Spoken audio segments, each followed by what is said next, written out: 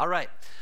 We're going to go on a bit of a journey this morning that is going to end with a lot of encouragement, a lot of hope, and I believe it's also going to end in some life-changing shifts in the way you see God, the way you see Jesus, your perspective on him. But I do on the front end want to give you a heads up. It's going to be a bit of a sobering journey to get there. But if you hang with me, I know that God is going to speak to you in some powerful ways. There was a poll recently where the question was asked, if you could ask God only one question and you knew he would give you an answer, what would you ask him? I wonder today, what would that question be that you would ask God? If you could ask God one question and you knew that he was going to give you the answer to that one question, what is the question that you would ask God? And it's interesting in this poll, the majority of people weren't interested in finding out how to make $1 million. They weren't interested in knowing who killed Biggie and Tupac. They weren't interested in knowing if there was life on Mars. They weren't interested in knowing how the world began or what heaven is like. The majority of people polled in this poll had the most common question that people would ask God is this: why is there pain and suffering in the world? It's the big question, isn't it? Or as some people have put it, it's actually not just the big question, it's the big problem. How can you have a good, all-powerful God and at the same time have a world that has pain and suffering? Why doesn't God do something about it? Why doesn't he step in? A pastor up in Surrey, BC, just across the border, his name is Mark Clark. He wrote a book recently that has just had a pretty significant impact, and he called the book The Problem of God. And in this book, he talked about how suffering really has three kinds of different components. It's personal, it's biblical, and it's universal. So it's personal in that it's not just some kind of philosophical debate to be argued about, to be debated in lecture halls. No, suffering is deeply, deeply personal, isn't it? Every single one of us has experienced suffering in some way. Loved ones have passed away, divorce happens, suicide happens, adultery, addiction, abandonment, on and on we could go. It's deeply personal. I was thinking back just as I was preparing this when the first time was that I can remember experiencing suffering of some kind. And I remember all the way back to, it was either first or second grade, but my teacher just embarrassed and humiliated me in front of the whole class. In high school, I had a friend instantly die. He was riding in the back of a pickup truck coming back from tubing on the river, and the pickup truck crashed and threw him over 200 feet. He instantly died. Then in high school, just the rejection that I had to deal with, to the point where I just remember thinking I wish I'd never been born. 3 years into my first pastoral job, I had my closest group of friends. It felt like a betrayal as they left in a church split that we had. Becky and I know the pain of losing a child through miscarriage. When our son Ethan was 3 weeks old, we would have lost him. He was in ICU for 10 days, but by the grace of God, his life was barely spared. But suffering is personal. It hits all of us in some way. And it's just not some debate out there. No, it hits you right here. And it's also biblical. You know, one of the things I love about the Bible is that it doesn't ever make attempts to kind of gloss over pain and suffering. The writers of Scripture are actually constantly wrestling with this tension between God's goodness and the pain and the suffering that we see in this world. David writes in Psalm 22, he says, "Do not be far from me, for trouble is near, and there's no one to help." And then shortly after, declares, "For God has not despised or scorned the suffering of the afflicted one. He has not hidden his face from him, but has listened to his cry for help." So there's this tension. The writer is suffering. Trouble is near, but God is listening. He's present. And then, of course, there's the story of Job, right? Like, here's this guy, Job, who Scripture says it's like he's done everything right in life. The Bible describes him as being blameless before God. He's just this massive success story. He's got all kinds of wealth, awesome family. And then what happens to this hardworking, God-fearing man? All of his children are killed in a natural disaster. His wealth is all stolen. And as if that wasn't enough, his body gets afflicted from head to toe, Bible says, with these miserable, painful boils. Suffering is personal, it's biblical, and it's also universal. Whether you live in a first world country, whether you live in a third world country, whether you are rich or poor, whether you come from a highly functioning, got it together family or a highly dysfunctional family, we all experience suffering in one way or another. In fact, it doesn't matter if you are the most atheistic person on the planet or the most devoted follower of Jesus, you will experience suffering. In fact, a lot of people have given their lives to Christ, and they are shocked when after they've given their lives to Christ, they encounter pain and suffering in some way. And for some reason, they surrendered to Jesus, and maybe it was somebody just kind of sugarcoated it and made it out to be something that it wasn't, that it actually isn't. But for some reason, they thought that following Jesus was going to mean a life free of suffering. But it just isn't the case. The idea that Christians won't suffer actually makes no sense whatsoever when you consider that our founder suffered in the most horrific way. Suffering is personal, it's biblical, and it's also universal. And when it comes to the tension between pain and suffering and the existence of God, you know, like most questions out there, there's usually when there's somebody asks you a question, a lot of times there's that question that's underneath the question. And it's the same thing with this question of pain and suffering and God. And the deeper question, though, is this: is God good? Is God good? When I open that news site on my device and I see bodies of Ukrainian women lying in the street, or when I hear of the loneliness of someone who's lost their spouse, or I see abject poverty, or I hear of parents abandoning their kids, ask that question, like, is God really good? And how you answer that question, it will actually determine how well you're able to endure suffering.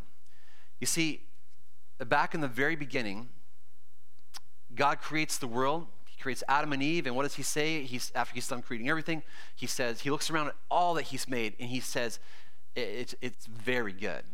Not just good, it's very good. But then almost immediately after that, just in the 3rd chapter of the Bible, all of a sudden, God is faced with the problem of evil. The devil gets Adam and Eve to question the goodness of God. It started them questioning, and then it quickly escalated into them asking and then actually acting on their doubt. They bite the apple, sin enters the world, along with pain and suffering. And in that moment, God has a choice in that moment. He can either turn Adam and Eve into robot-like creatures who have no choice but to obey him, or God can do what's good. He can give them a choice.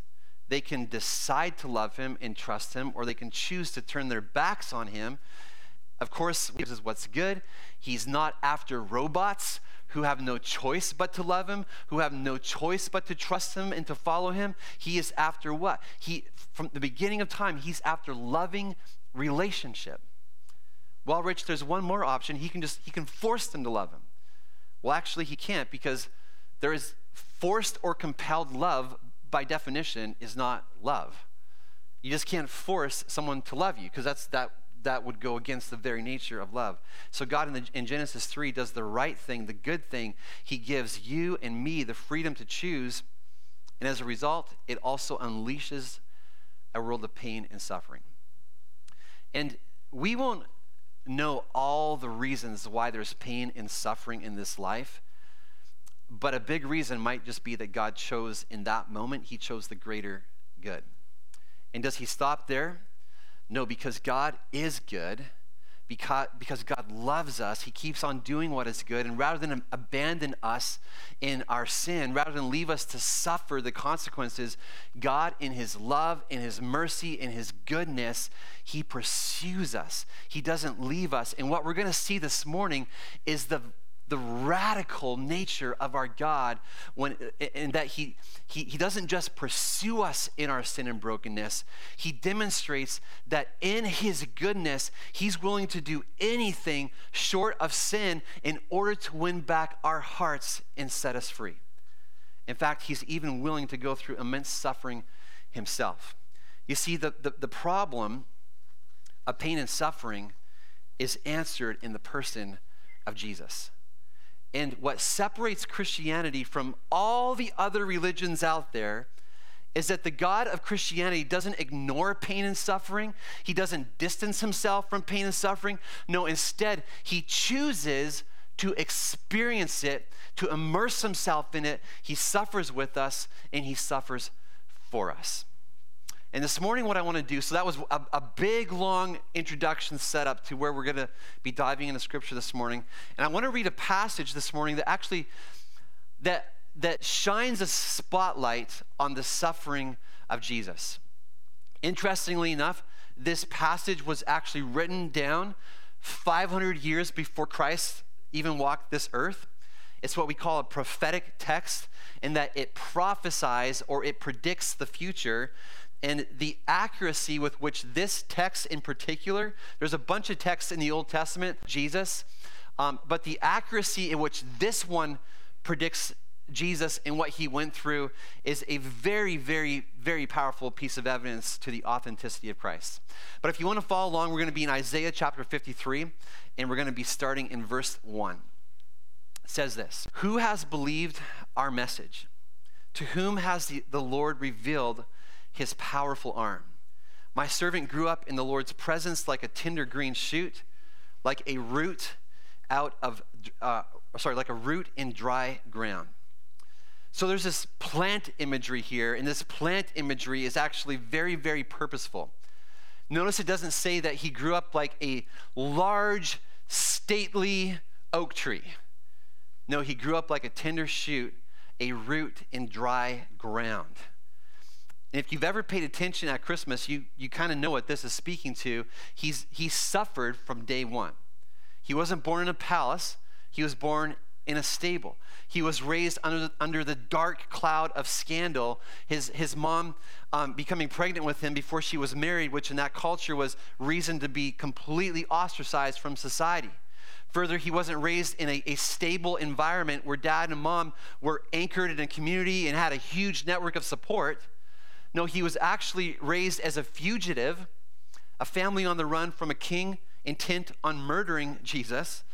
And if you were raised in an unsteady, turbulent home environment, guess what? Jesus knows, because he's been there. Scripture goes on to say that there was nothing beautiful or majestic about his appearance, nothing to attract us to him.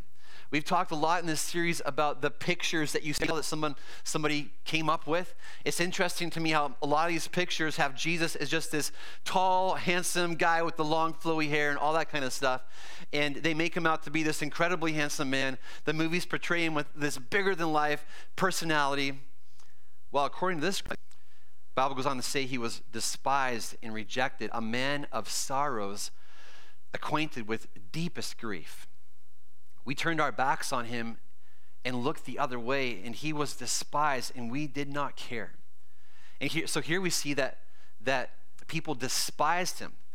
And to despise somebody is to have utter contempt, disdain for that person. If you've ever been on the receiving end of that kind of treatment, maybe it was racial discrimination, maybe it was an ex who turned on you, maybe it was a parent who just never loved you the way that you should have been loved as a young child. Guess what? Jesus knows. He was despised. He was rejected. He had neighbors laugh at him. His own family questioned his sanity. His closest friends betrayed him. And on top of that rejection, the Bible says he also knew deep, deep grief. His close cousin was unjustly executed. He lost a good friend. He carried the grief that came with knowing that his people were going to actually turn their backs on him and walk away. He had the grief of losing all of his followers when he went to the cross. They ran away. And then the Bible says this. It says, "Yet it was our weaknesses he carried. It was our sorrows that weighed him down. And we thought his troubles were a punishment from God, a punishment for his own sins. But he was pierced for our rebellion, crushed for our sins. He was beaten so we could be whole. He was whipped so that we could be healed." All of us, like sheep, have strayed away. We have left God's paths to follow our own, yet the Lord laid on him the sins of us all. He was oppressed and treated harshly, yet he never said a word. He was led like a lamb to the slaughter, and as a sheep is silent before the shearers, he did not open his mouth. And I don't know how you imagine God to be, but if you imagine him to be this unmoving, uncaring, unfeeling, detached cosmic force in the sky who doesn't have a clue what goes on in the real world, you would have a wrong picture of who God really is. He isn't just raised in a turbulent environment. He doesn't just suffer rejection and being despised and suffer deep sorrow. No, he suffers in the most horrible of ways by being led like a lamb to the slaughter at the cross, this excruciating pain, not only on a physical level, but also on this emotional, mental level. As he's hanging there on the cross, he has all the weight of the sins of the world on his shoulders. And in that moment, the Bible says the Heavenly Father turns his face away from Jesus.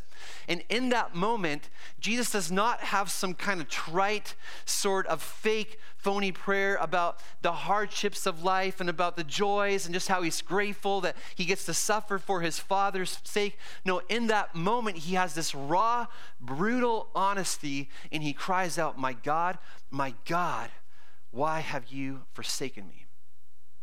And if you've been asking God where he is in the midst of your pain and suffering, you don't need to ask that question anymore.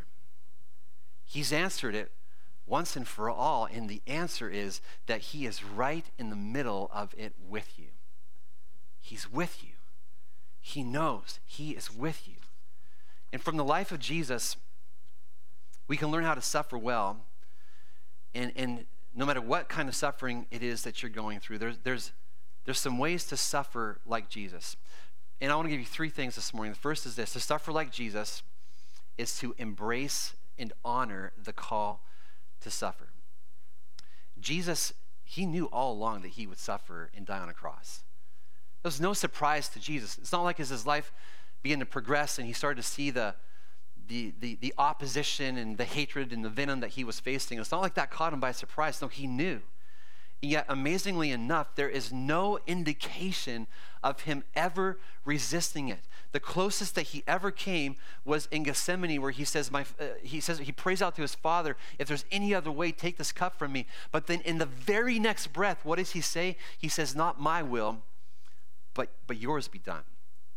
And towards the end of his time on earth, the Bible says this. It says, Jesus began to explain to his disciples that he must go to Jerusalem and suffer many things. He knew he had to go. And so here we are today. Today is Palm Sunday, and it's the day that we remember where Jesus rides into Jerusalem on that donkey. And he rode in, you got to know this, he rode in knowing full well that the same people who were welcoming him with shouts of Hosanna and blessed is he who comes in the name of the Lord, those same people were just several days later going to be crying out, crucify him. And yet he embraced this call on his life to suffer. And it's an unnatural response to suffering, isn't it? It's just not natural to embrace it. We want to fight it. We want to resist it. We just seem to be hardwired. You and me, we're hardwired for comfort. We're hardwired for safety. We're hardwired to just want the easy life, aren't we? But not Jesus. He embraced it. He knew that something bigger was going on. And as he embraces his suffering, Peter initially comes along and he rebukes him in that famous scene. And Jesus says, "Get behind me, Satan." But then after the cross, after the resurrection, Peter actually begins to understand this call to suffering that we have. And listen to what he writes to the church. He says, this is the kind of life that you've been invited into, the kind of life Christ lived. He suffered everything that came his way so you would know that it could be done and also know how to do it step by step. It's this life that you and I have been invited into. But then it's not just embracing the suffering, it's honoring or valuing the suffering, because we know that it's making us into something. We know that it's accomplishing some greater work. We know that there's a bigger story being written. We know that, like Romans 8:28 says, that all things God is working together for the good of those that love him, and are called according to his purpose. And so we don't just embrace the struggle, we don't just embrace the suffering, we even honor it. Well, what, Rich, do you mean by honoring the call to suffer? Well, it's interesting when you listen to people who have goals around getting physically fit. Maybe they decide that one day they're like, I'm going to get in shape, or maybe the doctor comes along and says, hey, it's time to get in shape for the sake of your health.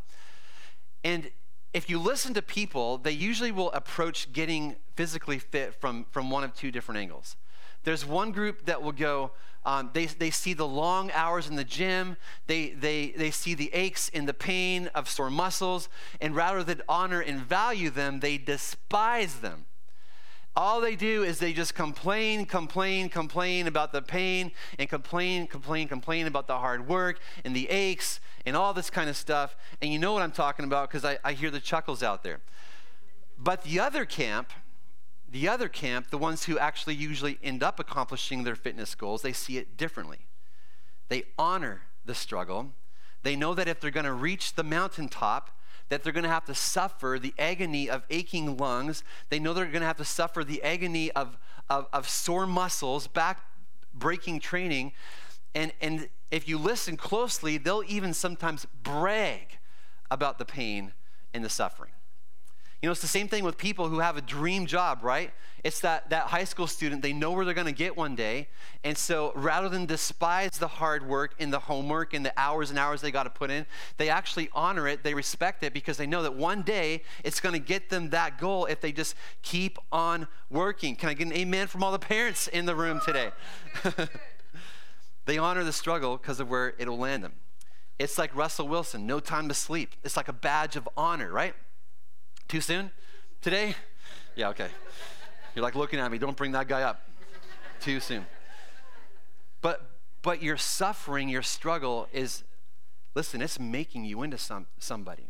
It's making you into a person of deep character. It's like that refiner's fire that is painful, but it's the refiner's fire that makes the gold pure. Suffering works the same way. We can either just outright despise it, or we can embrace it and honor it and go, God, I don't exactly know what's happening here, but I trust you enough to walk through this with you.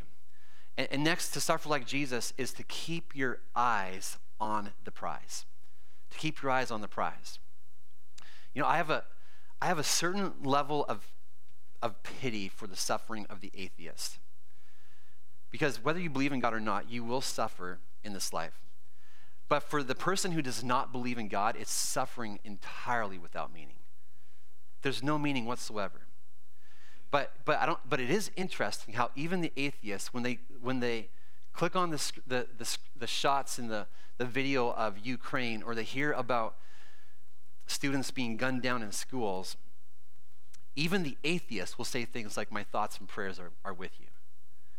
Why? Because the alternative, that it's all for nothing, is just too sad and depressing of a thought to have. It's just empty. And for the follower of Jesus, you got to understand this. There is always meaning to your suffering. Always.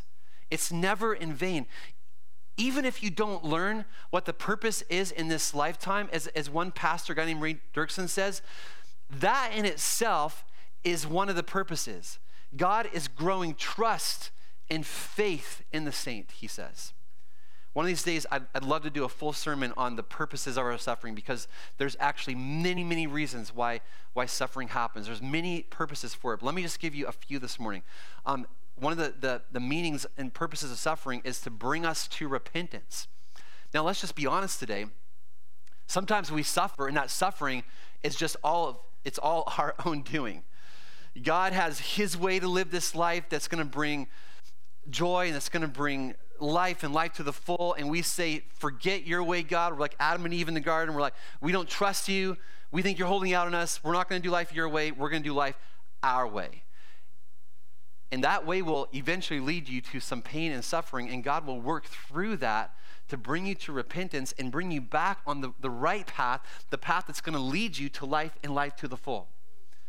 Sometimes it's to bring us to repentance. Other times, pain and suffering is so that we learn to depend on God.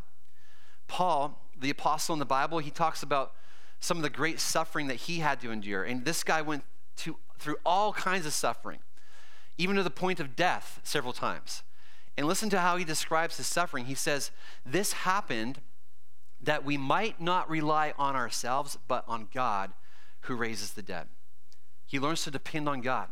Another reason is to magnify the glory and goodness of Jesus. You know, one of the most powerful testimonies that somebody can have is when they're going through something really challenging and difficult in life, and in that moment, they still go, "God is good. I trust him. I worship him because of who he is." And they don't do it in a flaky way that glosses over the pain of suffering, but in this kind of sincere, genuine way. And you've been around people like this, right? They've lost somebody.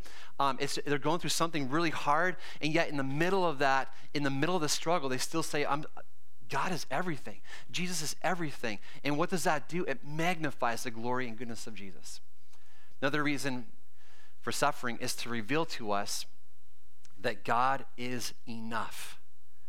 Corrie ten Boom was a lady who suffered more in this life than most of us ever will. She was a lady who lived to tell of her experience in a Nazi concentration camp and just the horrors that she went through. And on the other side of that, she famously said, "You may never know that Jesus is all you need until Jesus is all you have." And in the depths of her pain, in the depths of her suffering, she learned that Jesus is enough. Your suffering has meaning. Jesus knew that his suffering would mean the salvation of many, many souls. I mean, you and I would not be here today except for the suffering of Jesus. There is a crown that awaits you, a prize, and to suffer well is to not take your eyes off that prize. And then lastly, to suffer like Jesus is to suffer in hope. To suffer in hope. The verses that we read from Isaiah 53, they start with the suffering of Jesus and just unpacking the depths that he went through, but they end with the hope of Jesus. Isaiah prophesies in Isaiah 53:11, he says, "And because of his experience, my righteous servant will make it possible for many, you and I, to be counted righteous, for he will bear all their sins. I will give him the honors of a victorious soldier because he exposed himself to death." In the early church, the apostles didn't just preach Jesus crucified. They actually preached Jesus crucified and risen, because there's hope, so much hope. Because of Jesus and all he's done, all he suffered, we too can suffer in hope. We don't suffer in despair as though it's our meaningless lot in life. We suffer in hope, knowing that God is for us, knowing that God is with us, knowing that he understands what we're going through, knowing that he's working everything together for our good, and knowing that he will provide all the hope and all the strength that we need to get through to the other side. This is the God we serve. This is the God we serve. And I hope that today, no matter what it is that you're going through, no matter what it is that you're facing, no matter what it is that you're going to face one day, you know that God is for you. You know that he's a God who understands exactly what you've been through. The Bible talks about how when we go to God in prayer, that we don't approach a God who does not understand, but we know a God who knows exactly what it is that we're going through, because as we read this morning, he suffered. He knew what pain was like. And this morning, what we're going to do to wrap up our time together, you might have seen as you came in this morning that we have communion set up here at the front of the church. And I'm going to ask the worship team if they could come up at this time. And we're going to give you an opportunity today to reflect on all that Jesus has done, what he's done for you through the cross, what his pain and suffering accomplished for us. Like Scripture says, it was the punishment that he faced, all that he endured was to bear our sins. It was because of what we had done. And so this morning, as we reflect on the cross, I'm going to invite you to take part in communion. The worship team is going to lead us in a song. But I don't want you this morning just to go through this as just a religious exercise, something that you do just because that's what church people do. But I invite you to actually encounter Jesus this morning, and whatever it is that you're going through, just to thank him that he's gone before you, to thank him that he has made a way so that whatever it is that you're going through, you can suffer in hope. You can have hope. You can have peace. You can have just a sense of knowing that he is working through this for your good. So we're going to look to Jesus, and as we do, just be encouraged. There is hope. Before we do this, I want to read this scripture verse found in 2 Corinthians chapter 4. And it talks about what Jesus suffered and what that means for you and I in our suffering. It says this. It says, through suffering, our bodies continue to share in the death of Jesus, so that the life of Jesus may also be seen in our bodies. It's that purpose. It's that meaning. As we suffer, somehow we're connected to what Jesus suffered, and somehow through that life comes. The life of Jesus grows and flourishes in us. We know that God, who raised the Lord Jesus, will also raise us with Jesus and present us to himself together with you. That is why we never give up. Though our bodies are dying, our spirits are being renewed every day, for our present troubles are small and won't last very long. And here's why. Maybe what you're going through, like, I take offense to that, Rich, because it does not seem small. It seems massive what I'm going through right now. Well, here's what Scripture goes on to say. It's actually all about perspective. And the Bible says that it won't last very long, yet they produce for us a glory that vastly outweighs them and will last forever. So we don't look at the troubles that we can see now. Rather, we fix our gaze on things that cannot be seen. For the things we see now will soon be gone, but the things we cannot see will last forever. Would you pray with me? Heavenly Father, I know that this morning you are speaking to us. And God, I know this morning that you want to encourage us through this. Lord, it is sobering to look at the depths of suffering that you endured. God, it's sobering for us to even address suffering. It's easy just to push it aside and try to ignore it, but God, we all know it to be true. This life has suffering. In fact, you promised it. You said, in this world you will have trouble.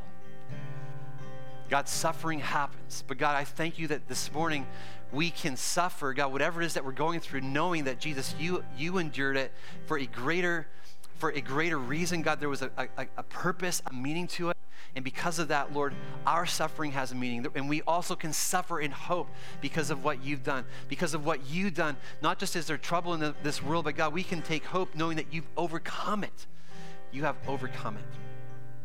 So this morning, God, as we wrap up our time together, God, we do this by looking to you. God, I pray for the person, Lord, who's going through it right now and questioning, God, whether or not you really are good. Lord, I pray that this morning, God, if nothing else, this morning will have been a reminder that, yes, you are good. You are a God who steps down into this messy, broken world, even though you didn't have to, and you choose to suffer for your name's sake, God, and for our sake. And may that bring great encouragement and great hope this morning, I pray. In your name, Jesus, amen. So this morning, as we take part in communion, up at the front here, we have a couple different things. We've got some crackers, and we've got some little cups with juice in them. And the crackers these are symbols of Jesus and what he did for us on the cross. The crackers symbolize his broken body. We don't believe that there's anything magical that happens when you put that cracker in your mouth. It's simply a symbol of his body that was broken for you and for me. And as we eat that, and as it breaks in our mouths, we're reminded of his body that was broken for us. And then we have these cups of grape juice. And again, there's nothing magical about them. These are a symbol. They're a symbol of his blood that ran for you and for me so that we could have life. Because he died, we can have life and life to the full. And so as the worship team leads us in this song, we're not going to have that one moment where we all take it together. I'm just going to invite you during this song at any moment to just come and grab a cracker and a juice. You could have been a part of our church for 10 years. This might be your very first Sunday here. You're all invited. It doesn't matter. You're all invited to be a part of it. You watching at home, I encourage you to go grab some juice and bread or crackers, whatever you've got around, and take part in this with us. But as we do this last song together here, I just encourage you to come, grab it, take it back to your seat, and just have a moment with Jesus where you say, Jesus, thank you for what you suffered for me. Help me to go through pain and suffering like you. Help me, Jesus. So would you stand with me as we sing this song? Let's come and partake together.